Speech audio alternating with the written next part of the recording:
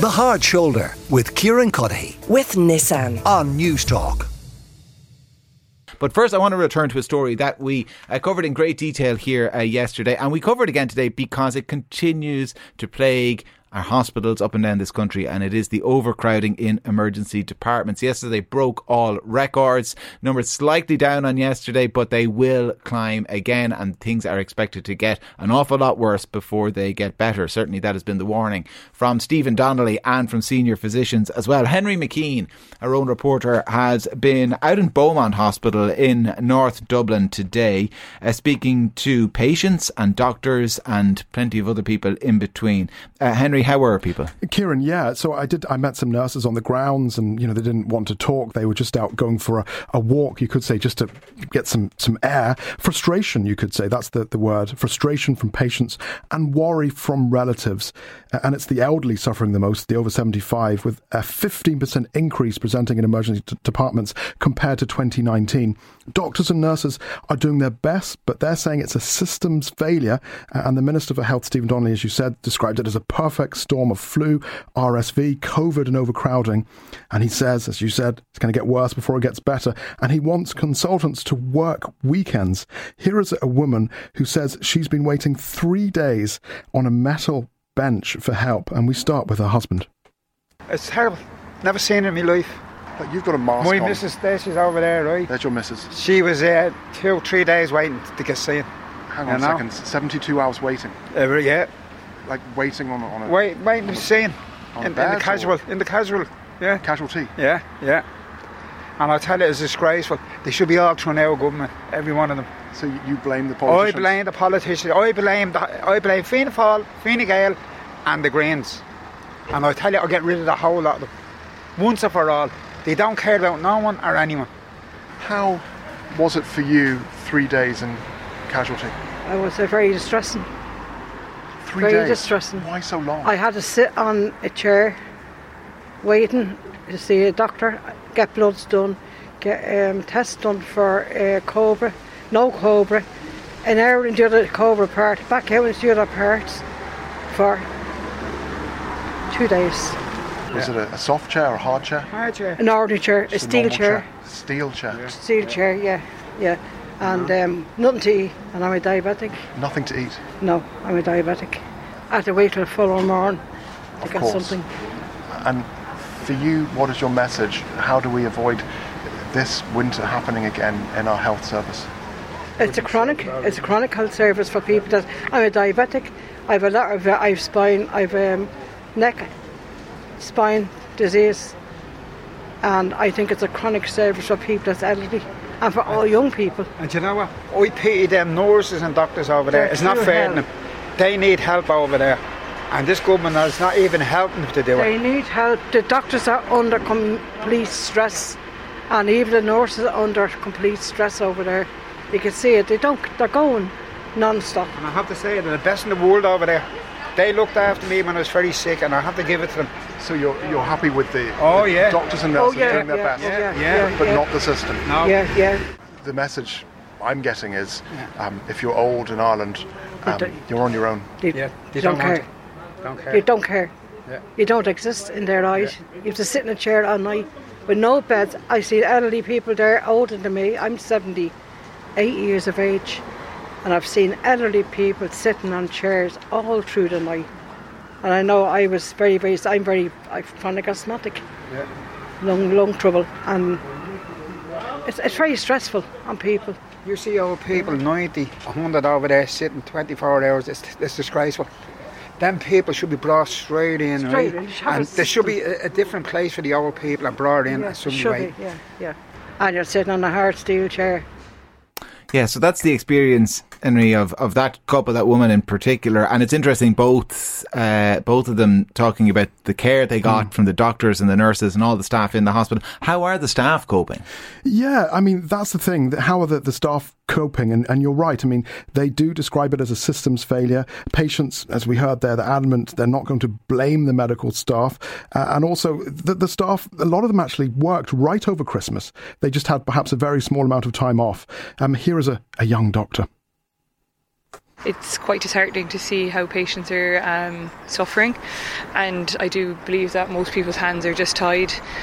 In terms of us working, I think we're all doing our absolute best, but there is just general systems error and systems failing that no individuals or hard work can overcome. I do believe that there are some services that are just lacking in the HSE, and if they were, say, better resourced or better funded, perhaps then this overcrowding situation would not be as dire as it is.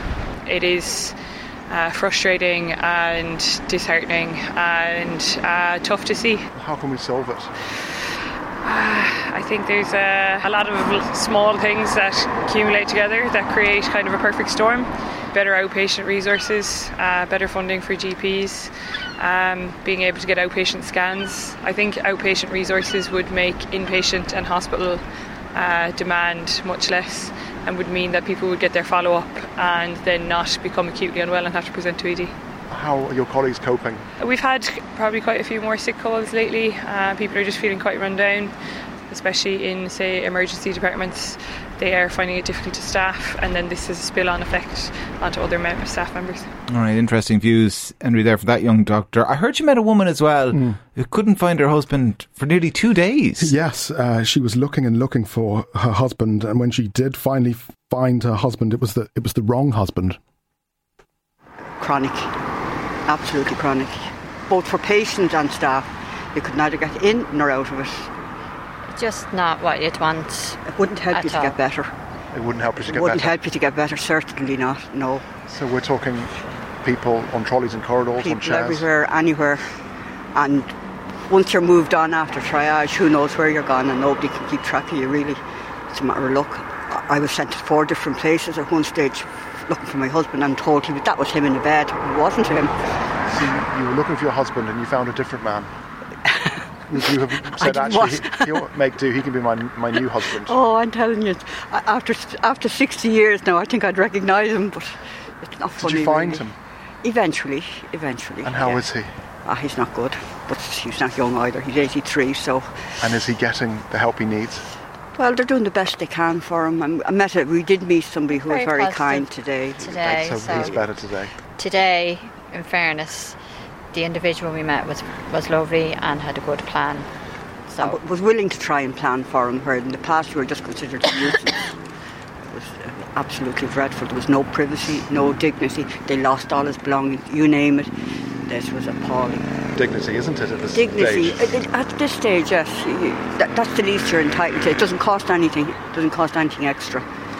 You know, and you feel because you're elderly that you're just a nuisance and encumbrance to be shifted out. And how can the HSE, how can hospitals, how can the government solve this, as Stephen Donnelly says, a perfect storm?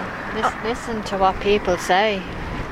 Listen to their feedback, their communication. Like, everybody understands there can be peaks and pressures with that, but there's no excuse for poor communication, just to have some information. You could be hours on the phone and not get an answer. It'll be ring out or it'll be engaged, and then when you do get somebody, they have the cheek to say ring back in 15 minutes. You haven't a hope in hell. And like, even if you could be told he's doing well, he's not doing well, so-and-so is dealing with him, you know, but when you can't get any idea as to what's going on, it's frightening. My husband was in at one stage and he was shifted from one hospital to another. It was 38 hours before we could find out where he was. You didn't even know where he was? We didn't even know where, other than we were definite that he had been taken to Beaumont. And that was it. And that's very frightening, on top of being worried. I'm sure it is very frightening to not be able to find him for that long, and then when you find them, they send you in the wrong direction altogether. Yeah, harrowing. These weren't the only people with struggles that you met. Yeah, because you're right. Because behind these figures, I mean, they're real stories. And I know the Taoiseach Leo Varadkar said 700 people are on trolleys, according to the HSE. The INMO say yesterday more than 900 were waiting for a bed. That's dropped to around 800. But yeah, they're real people struggling. And I met this mum and daughter waiting for hours, and also her son, and she had hurt her finger. I was here for 9 hours that night, on the Saturday night, and then I was sent to Blanchardstown, another 5 hours there. So for you, your experience of A&E isn't great? No, like it's not. It's dreadful, the overcrowding. It really is. Sitting for hours, 9 hours, I was there sitting on a chair before I was seen. So it is bad. I'm living in Trim. We had to go to Drogheda Hospital on an emergency. So I brought my wife to Drogheda Hospital, which was overcrowded because they have shut down Monaghan Hospital for emergencies, and we were there for 11 hours. 11 hours. And what's that experience like, being in a crowded A&E? I was worried of getting COVID, to be honest. That was your concern also? It was, as well as seeing there was a person there who came in an ambulance, and she was there from Monaghan. She was there 13 hours. I had a stroke in 2004. I sat in that Beaumont Hospital here for a good number of hours. My mother would testify for that. It's nearly 20 years on, and it's every bit as bad. I'm 88 and a half. Oh, you look absolutely fantastic, but you don't want to be in A&E for the whole day. No, I don't want to be all day. And even the night I was here for the 9 hours, sitting on a hard chair, like it's no joke. Got out of here at 3:15 in the morning. My son collected me then outside the hospital. And I was bruised and battered, and my finger. Well, I hope your condition improves. Oh, definitely, I hope so. Thank you very much. Henry, the INMO, we know, have called for this mask mandate to return. What do the public think, people you've been speaking to? Yes, a real mixed response. A lot of people want to bring masks back, but not everybody.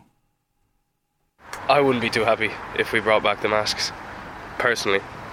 You don't have great memories of them, recent memories? In general, yeah. I didn't enjoy it. Didn't enjoy it in college, didn't enjoy it in any on buses or anything like that, really. So you don't think we should bring it back? I don't think we should. Yeah, I would definitely wear a mask again. No issue? No issue whatsoever, because I work in hospitality, so I've worked during most of COVID, but definitely wear a mask again if I have to. Yeah, my husband is Lewis on bus in, and he said straight away, he actually was a bit uneasy when they came off, because so many people were still coughing and spluttering, so definitely masks all day long. You carry on wearing a mask? Would you wear one again? If it was mandatory, yeah, I wouldn't really choose to go back, because they were quite difficult to wear in certain settings, but like if it was mandatory and they kept people safe, then I think there'd be no problem with it. I come from a background of work in pharmacy, so it's day-to-day use, really. Kind of get used to it. Would you wear a mask again in public settings? No, absolutely not. Yes, I think masks should be back. A lot of people have colds and flus, and sure, if it does good, well and good. If it doesn't, it didn't do any harm to wear it. Yeah, that's the views of people speaking to Henry McKean. We here in News Talk asked people on social channels today if they'd be prepared to wear masks again in public settings. As basically a split was 53% in favour of bringing them back, which is interesting. I mean, the whole country has COVID and the hospital system's at breaking point, and it's still only a 50-50 split. I think we've had enough of masks, and masks are not the reason that the hospital system is at breaking point. It's chronic under-resourcing. The Hard Shoulder with Kieran with Nissan. Weekdays from 4 on News Talk.